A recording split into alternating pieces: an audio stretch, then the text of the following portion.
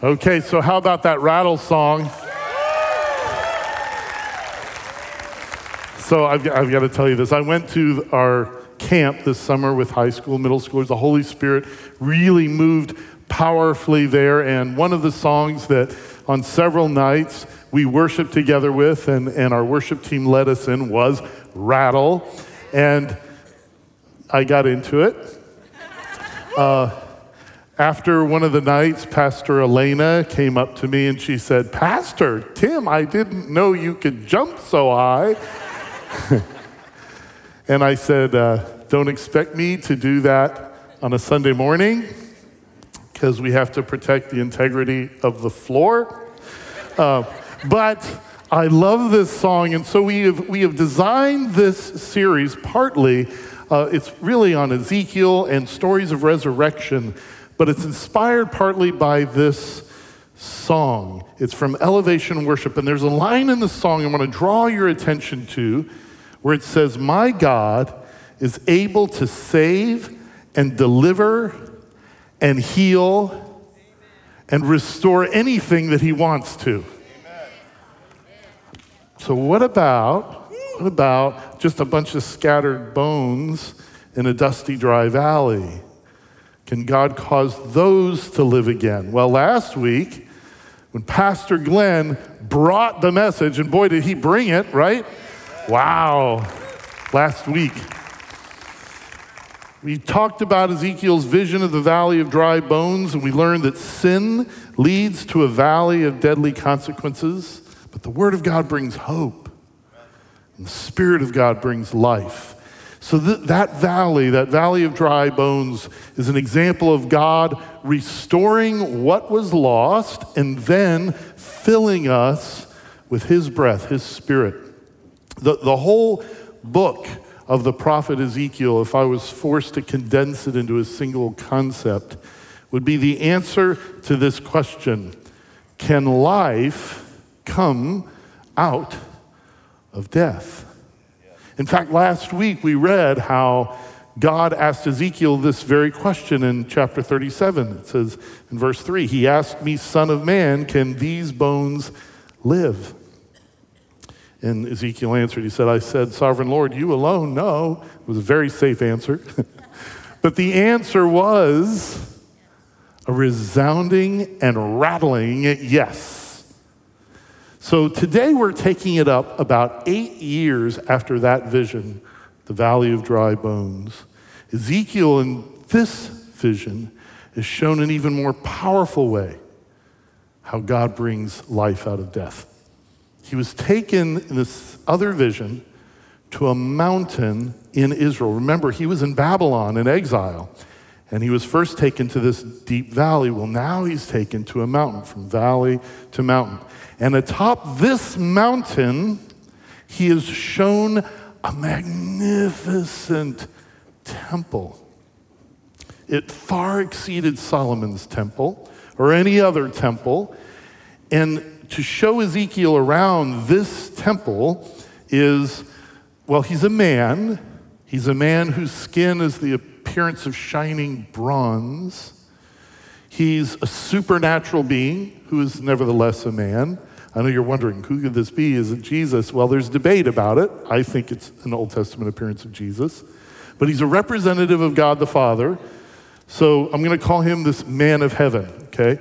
And what this man of heaven shows Ezekiel becomes this like mind-blown moment, because it reveals what God's purpose is in the whole temple thing. Why are there temples in the first place?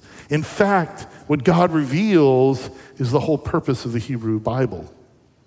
It's a good time, I think, to pray, don't you?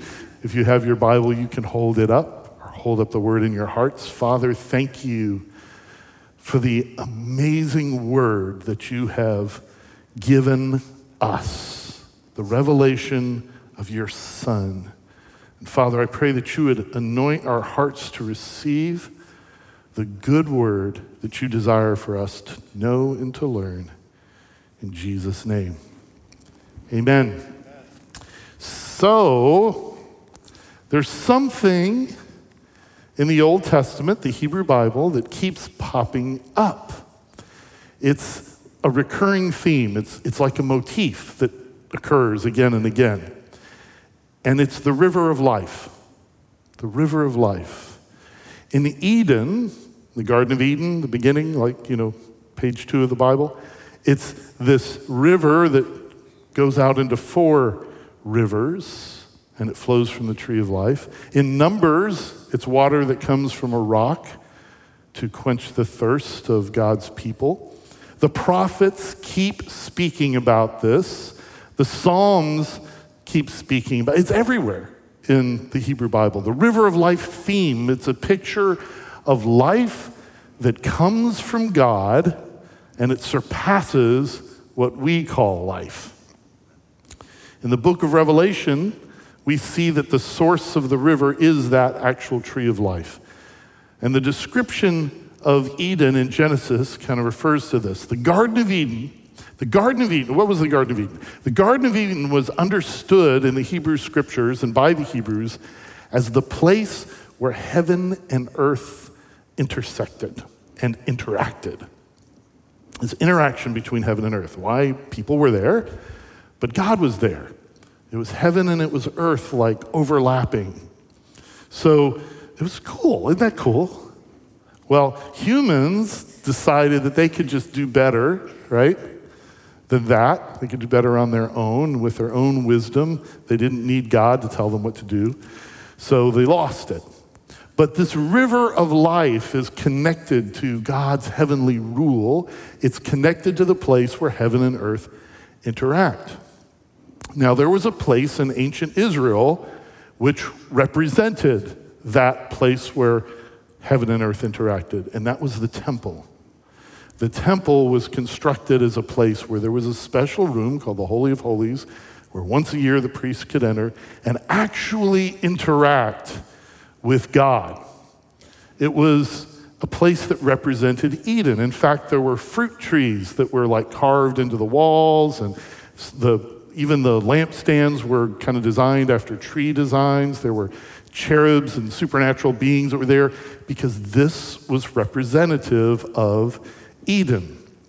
It was a taste of the original presence of God, a taste of that interaction between heaven and earth. But because of our fallen state and our rebellion, it was a dangerous place. You didn't want to go just waltz in, right? It was guarded. So only under very, very limited circumstances could you interact with heaven. Otherwise, But even this interactive place of Solomon's temple, there was no river of life there. There was no source of God's life flowing from it as there was in Eden. Humans lost that. And that's really sad because, this is point 1 in your notes, the river of life begins where heaven and earth interact. The whole idea behind the river of life is that it provides for our thirsty souls. It's what we need to live in God. And when humans rebelled against God, we deprived ourselves access to this eternal, life-giving flow. But God came up with a plan. He made this covenant with his family, Abraham's family. And this covenant was God's love for Abraham and his family would eventually restore blessing to all the nations of the earth if the family would obey him. And God gave this design for the tabernacle and the temple as a foretaste of his intention to restore this relationship that was lost. So temple was a place heaven and earth interacted as a kind of mini Eden. And even though there was no river proceeding from it, there was the future promise or hope that someday there would be a river of life. One problem, if you remember anything about last week's message, something happened to the temple. First, God stopped interacting with people there because they were worshiping other gods in the temple. And then the Babylonians came and leveled the building. So it's gone. Poof. Where's the hope of the river of life now? And that's why Ezekiel being shown this magnificent, huge temple by this heavenly man in this vision, it's such a big deal. It means that from God's point of view, it is not over. It is not over. Look what happens in Ezekiel 44, verse 4, as he's being given the tour of the temple. It says, "Then the man brought me by way of the north gate to the front of the temple. I looked and saw the glory of the Lord filling the temple of the Lord, and I fell face down." So even though Israel had broken the covenant repeatedly, even though Solomon's temple was destroyed and God turned Israel over to Babylonian captivity and his glory had departed, what's this vision saying? It's saying, my presence is coming back to you in a new, restored temple that you can't even imagine. Okay, here's one of like two nerd out moments. I'm going to tell you the following history of the temple building so that you know what happens here. Eventually, after the exile, after the 70-year exile or so, they did rebuild a temple under Zerubbabel, but it was not by any means the temple of Ezekiel's vision. It was tiny compared to it. And then that fell into disrepair, and hundreds of years later, a wicked king named Herod, you may have heard of, he decided to remodel the temple. He actually kind of rebuilt it. And it was much bigger, but it still was not Ezekiel's temple by any stretch of the imagination. So you have these temple buildings, but there was no interaction with the divine, right? God's presence was not there. It was not the overlap of heaven and earth. It was just a symbol of it. So here, let's fast forward to Jesus' time. You've got the Herod's big temple where there's no overlapping of heaven and earth, but you've got the building and you've got the sacrifices. The Apostle John in the New Testament, who's following Jesus around, he records a very interesting event on page 2 of his report concerning Jesus that we call the Gospel of John. Jesus was hanging out in Herod's remodeled temple, arguing with the Pharisees, which is kind of like a hobby of his, when he said something very interesting. Jesus told them, "Destroy this temple, and I'll rebuild it in 3 days." And the Pharisees are like, "Dude, it's taken us 46 years to build this temple." And actually, they weren't even done yet. It would take decades more. "And you're going to build it in 3 days?" And John says that Jesus was not talking about Herod's temple building. Jesus was talking about, according to John, his own body. So the place that heaven and earth interact is Jesus' body. The new temple, the new Eden, in this man who was God, who was fully human, fully God, Emmanuel, God with us. John, on page 1 of his report, said that he was the Word made flesh who tabernacled among us. You see this word, tabernacle? He is the new overlap of heaven and earth, conceived of the Holy Spirit, born of a virgin. And the temple that Ezekiel is being shown around hundreds of years before, it's a picture of him. It's a picture of Jesus. I want you to get this, it's very important. Jesus is the person where heaven and earth interact. It's him. Okay, so this still sort of leaves the question open, what about the river of life? You know, that's supposed to flow from the tree of life that humans lost when they gave, God up and they rebelled against him. It's all well and good, Ezekiel might be thinking, we've got this new incredible temple that's coming, this vision. I'm impressed, Ezekiel must be thinking, but I wonder if Ezekiel was wondering, is it really any different than the old temple? It's bigger, it's magnificent. God interacts with the high priest once a year, but it's dry as a bone. We didn't have the river of life that was lost when we lost Eden because we didn't deserve it. And Ezekiel I mean, he's like, this is great, but we lost that privilege. Have you ever lost a privilege in your life?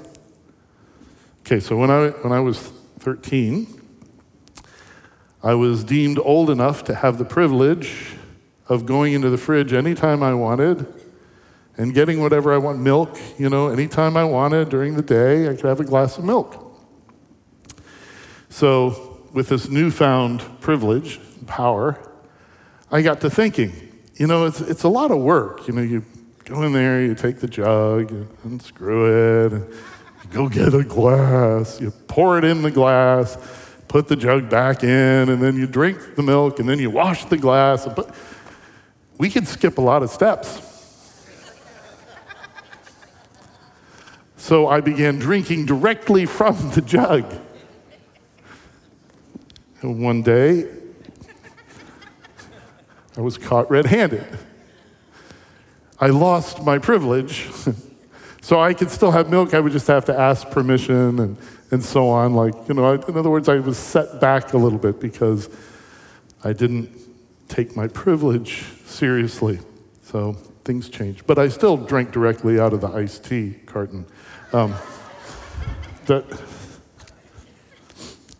don't think until today I ever admitted that to my mom, but she was probably going to see this.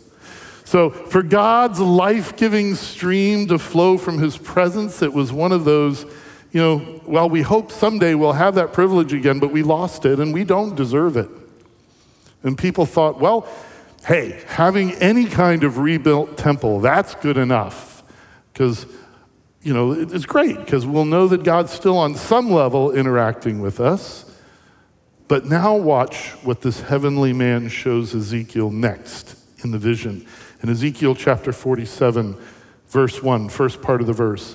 The man brought me back to the entrance to the temple, and I saw water coming out from under the threshold of the temple towards the east.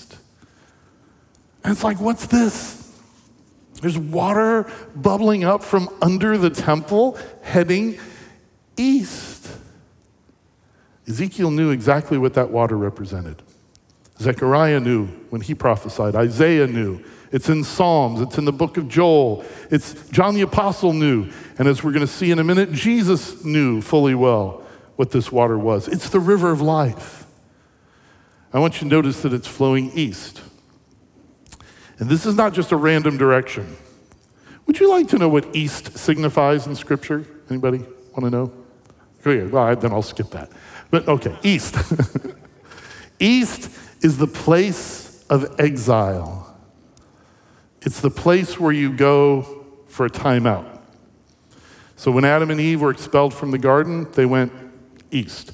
When Cain was sent away for murder, he went east. When Moses killed the Egyptian overseer, he went east.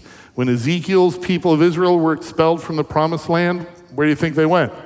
Yeah, right. So this trickle of water from the new place, heaven and earth interact, it's headed east. In the vision, the heavenly man invites Ezekiel to follow exactly where this trickle of water is leading. And after walking 1,000 cubits, the water's ankle deep. After walking another 1,000 cubits, maybe I should tell you what a cubit is. Would you like to know? Okay, so a cubit, this is nerd stuff. A cubit is if you put your arm up like this, it's the distance from your elbow to the top of your middle finger. That's a cubit. Obviously, it's a little different for everyone, but on average, it's about between 18 and 19 inches. This is cool stuff. So, the next time you go to a party, you can say, I know what a cubit is. And people will just flock to you to find this out.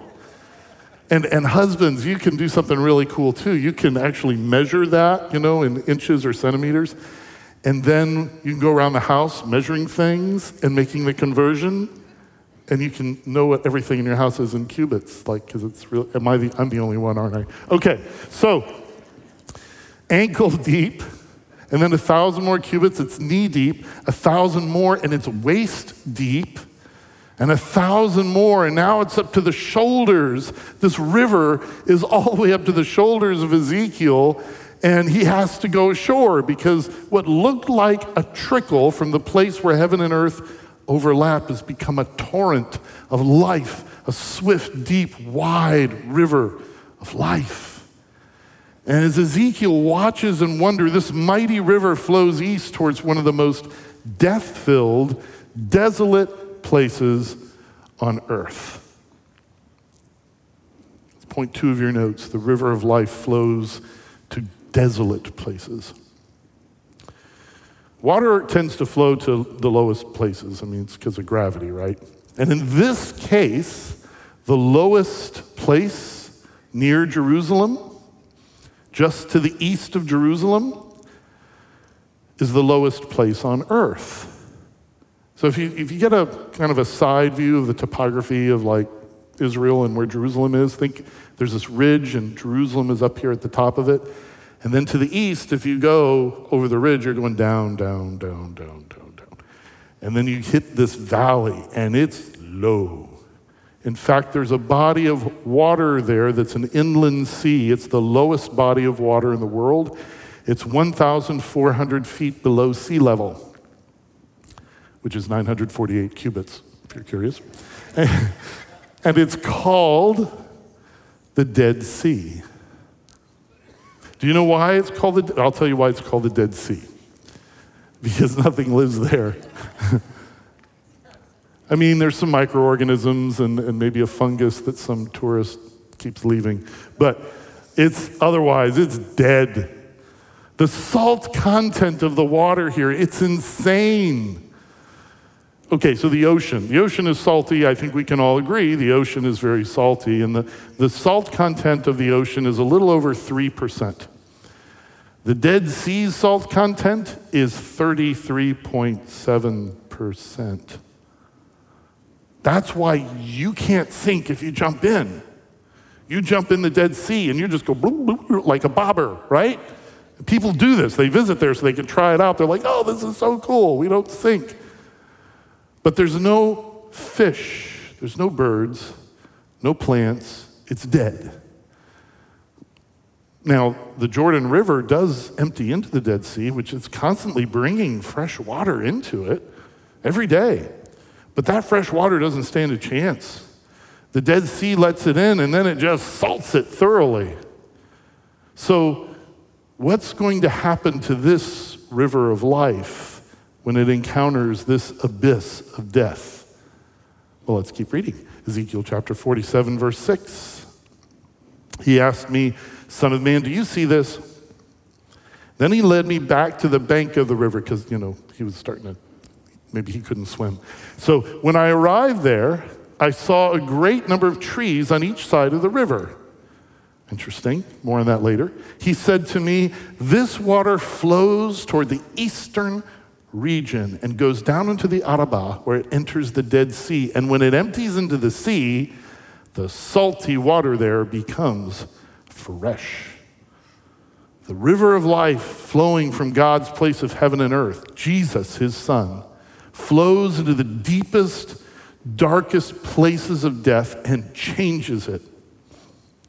I love what Andrew Murray says, the great missionary, that just as water ever seeks and fills the lowest place, so the moment God finds you abased and empty, his glory and power flow in. Have you ever felt empty, running on empty? When your life has ever felt devoid of meaning, and maybe you feel sometimes you're just existing and you're not living. The river of life flows swiftly to these low places. Even if your life feels dead, the life Christ offers comes to you, makes you alive. So the reason that the Dead Sea is dead is because there's no outflow. It only takes in. It doesn't give anything. Water comes in through the Jordan River, doesn't go out. And this is the perfect illustration, I think, of the self-focused life Remember how I said that the Dead Sea takes that water from the Jordan River? Inflow, no outflow. The Dead Sea hoards. There's wealth in the Dead Sea.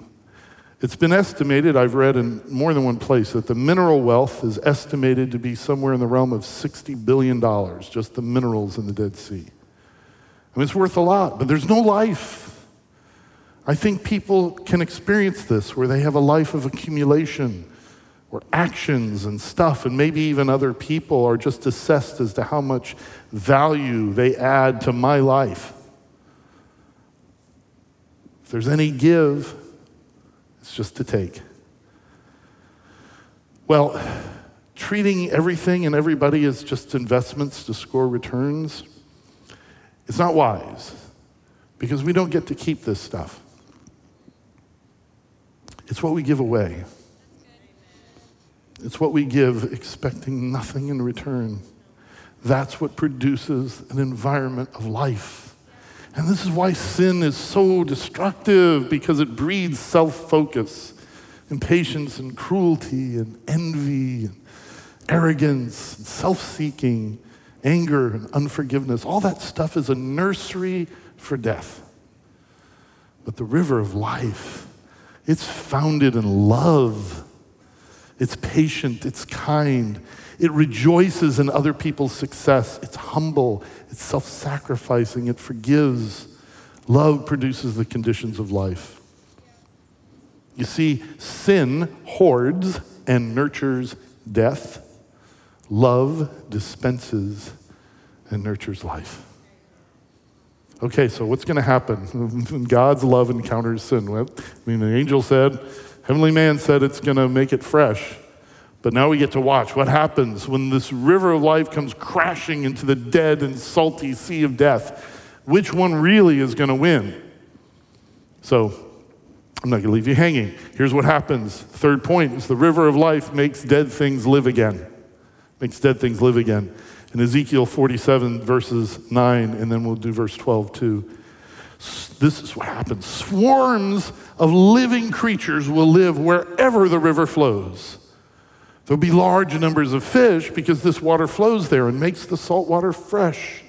So where the river flows, everything will live. Fruit trees of all kinds will grow on both banks of the river. Their leaves will not wither, nor will their fruit fail. Every month they will bear fruit, because the water from the sanctuary flows to them. Their fruit will serve for food, and their leaves for healing. So, okay, I want you to notice two things about these verses.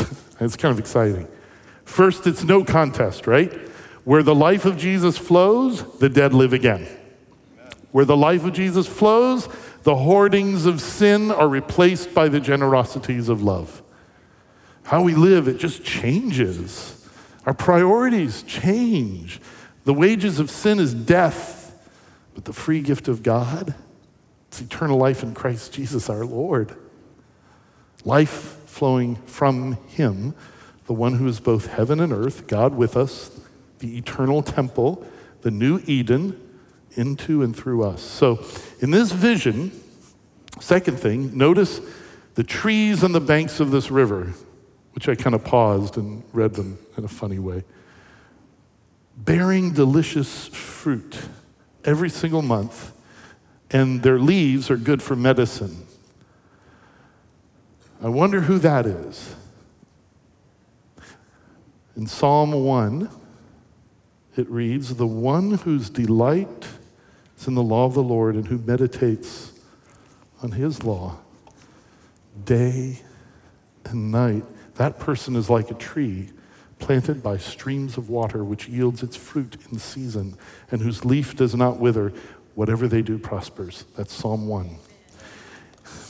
Ezekiel's vision of these trees growing by the river of life, it's an intentional hyperlink to Psalm 1. The author knows what he's doing here. It's the effect of the water of life to bear fruit in the lives of everybody who drinks from it. And Jesus refers to this multiple times with reference to himself.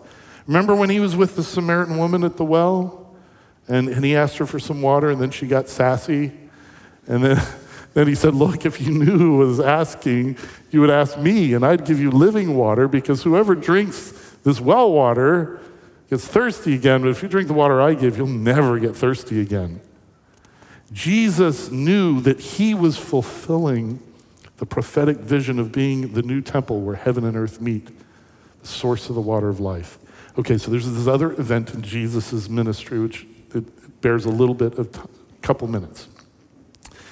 So Jesus is attending in John chapter 7, the Feast of Tabernacles, and it's the 7th day of this 7-day feast. And there's this ceremony that takes place where the high priest goes and he takes a cup of water from the pool of Siloam, and then he goes back up to the temple, and then he pours this water into a bowl representing the future someday Ezekiel temple water of life flowing through like the restored Eden. Okay, that's what this libation ceremony is all about. And it's kind of a tense moment. It's very exciting because everybody looks forward to it. But it's tense because about 100 years before, there was a political disagreement, and the high priest was angry with some of the religious people, and he just poured the water on the ground, and there was a riot, and there was a massacre. And it started a war, okay? So here's the moment. Everybody knows this. And so here comes the high priest, and he's pouring the water into this bowl, and this is when Jesus decides to stand up and start shouting. Listen to what it says in John chapter 7, 37 and 38. On the last and greatest day of the festival, Jesus stood and said in a loud voice, "Let anyone who's thirsty come to me and drink. Whoever believes in me, as scripture has said, rivers of living water will flow from within them." So the scripture, Jesus, this is what he's talking about. He's not just referring to a particular scripture here when he says, as the scripture said. This is the whole meaning of the Hebrew Bible. All of the scriptures are leading to this moment. Come to me and drink. And Jesus shouted for all to hear that he was the fulfillment of this recurring prophetic theme of the water of life throughout scripture. He alone can satisfy our thirst. He gives the water of life. Why? So it will go out and give to others as we live. And the tree of life from which that water comes, it became the tree that Christ was crucified on. It was his death that brings life. Okay, I'm going to take a quick second. I didn't do this first service, but do you remember that weird scene at the crucifixion when Jesus had died, but they wanted to be sure, so that soldier speared him in the side, and what happened? Water and blood flowed out. So why is John talking about this? It's not just some interesting medical fact which is true, we can study how, but he was pointing something out. The trickle from Ezekiel's temple had begun. It had begun there.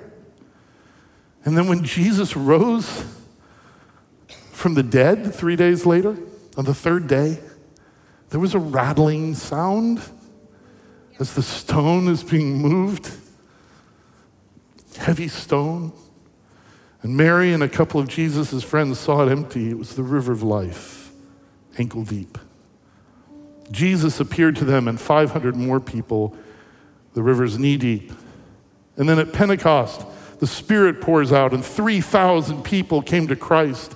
And in the ministry of Paul and the early church, and the river of life is flowing waist high, and it's flowing today. The river's deep, it's wide, and when you turn to Christ, you're a tree planted by that river of water, bearing fruit with healing leaves that don't wither, because out of you rivers of living water flow. So you, right here, watching online, you right here in this room are fulfillment of prophecy. And if you know Christ, but your life doesn't seem to resemble the nourishing, healing tree of Ezekiel 47 as much as you'd like, this is what you have to do, is draw closer to that river. Draw near to the bank. Let that life-giving water, like cover your roots. Immerse yourself in his word. Immerse yourself in prayer to him. Immerse yourself in the body that you've been called to and serve. He changes us. He loves us too much to let our lives just be self-focused because God gives life to you so he can give life through you. That's his purpose. That's what we're here for. It's not just to take it, but to let it flow through us to other people. I want you to bow your heads and close your eyes for just a moment. I think this is a call to action. It's a call to be much more intentional with him, to immerse ourselves in his word and in prayer. And maybe it just starts a little bit at a time, where the focus shifts. And if you would like that, if you would like to be more immersed, and you're willing to say, God, help me be more immersed in you, in your word, and in prayer. Help me, God. If you'd like me to pray for you, I count to 3. Just raise your hand. 1, 2, 3. I see, I'm all over the room.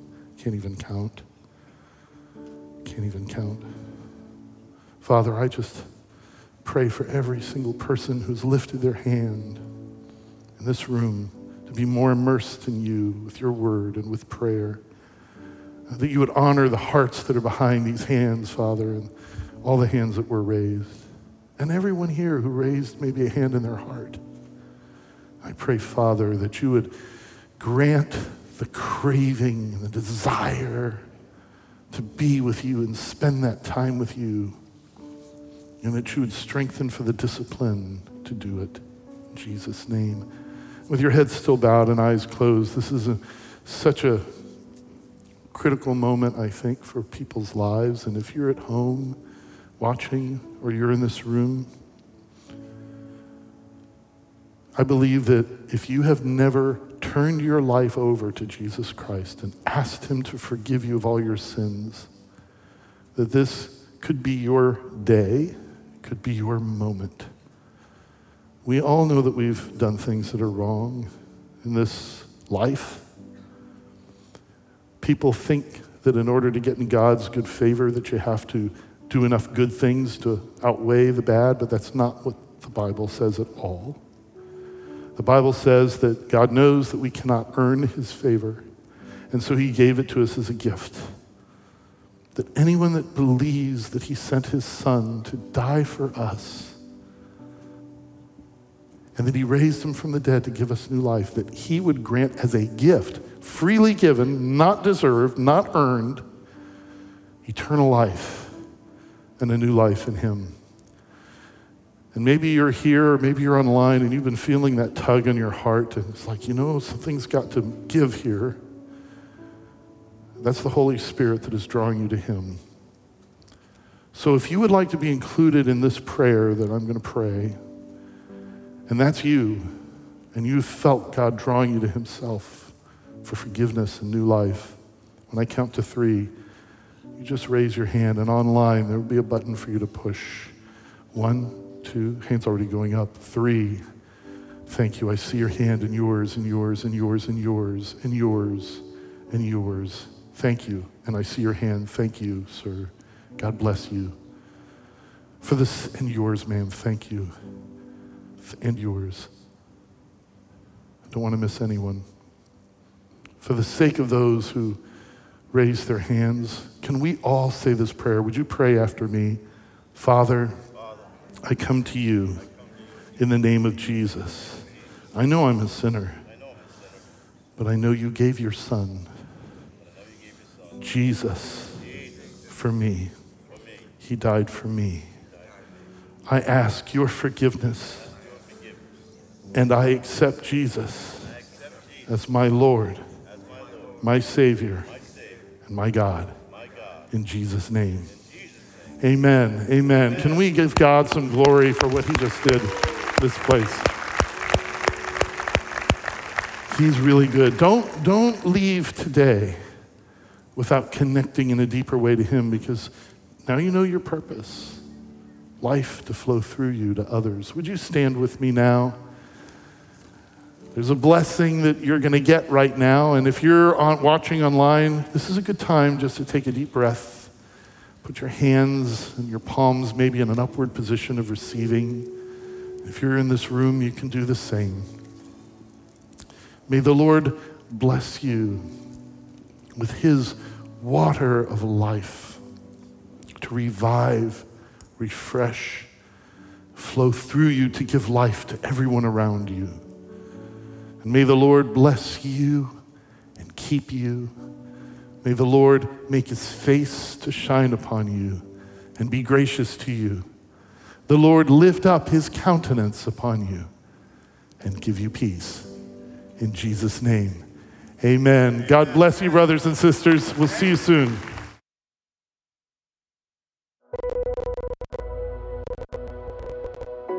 What an incredible service it was today. If this was your first time here or you just accepted Christ as your Lord and Savior, there's a link in the chat. If you want to click that, we want to get to know you. We want to pray for you. Or if you're going through something difficult right now, we want to stand with you. We want to lift you up in prayer. There's a link there as well. But we love you, church. Thank you so much for tuning in today. God has so much in store for you. Love you, church.